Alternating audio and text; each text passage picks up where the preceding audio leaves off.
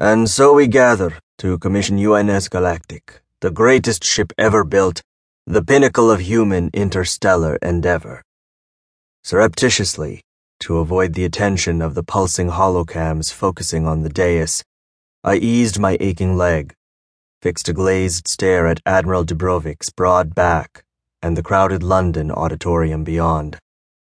At my left, Derek Carr smiled in sympathy. Would old Dubrovic ever wind down? As Sec-Gen and nominal commander-in-chief of all UN forces, I could have blocked his posting to Lunopolis Command, but I'd interfered enough in UN naval appointments over the years. These days, I tried to limit myself to where it would do the most good. Amid the dignitaries and officials patiently listening were a considerable number of officers I'd advanced because of competence rather than connections. Yet also among the sobering blue uniforms and starched dress whites were a few disgruntled Earth First sympathizers, disgusted that I wouldn't support retaking the few interstellar colonies that had achieved independence. There might even have been a few enviro-fanatics, although zealots of that stripe were rare in the Navy. No doubt among the audience were quite a number who didn't give Christ's damn as long as no one tampered with their pay billet. Not since Earth's first convulsive leap into space 250 years ago have so many individuals, so many thousands of diverse corporations participated in a public project. And with good reason. Their profits were enormous. Galactic was an error of judgment.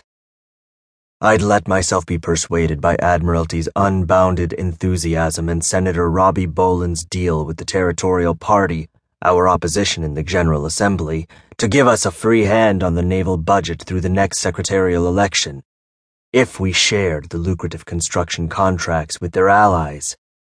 What we needed were Alpha-class vessels, like my first command, UNS Hibernia, not the vast and expensive behemoth we'd constructed.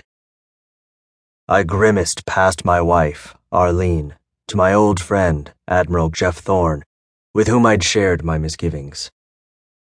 Yes, Galactic, along with the nearly completed Olympiad and their two sister ships on the drawing boards, would help seed new colonies. But Home System had been establishing colonies for nearly 2 centuries, and the existing colonies needed servicing too. I doubted it would prove efficient to send a huge vessel such as Galactic to supply Derek Carr's home colony of Hope Nation.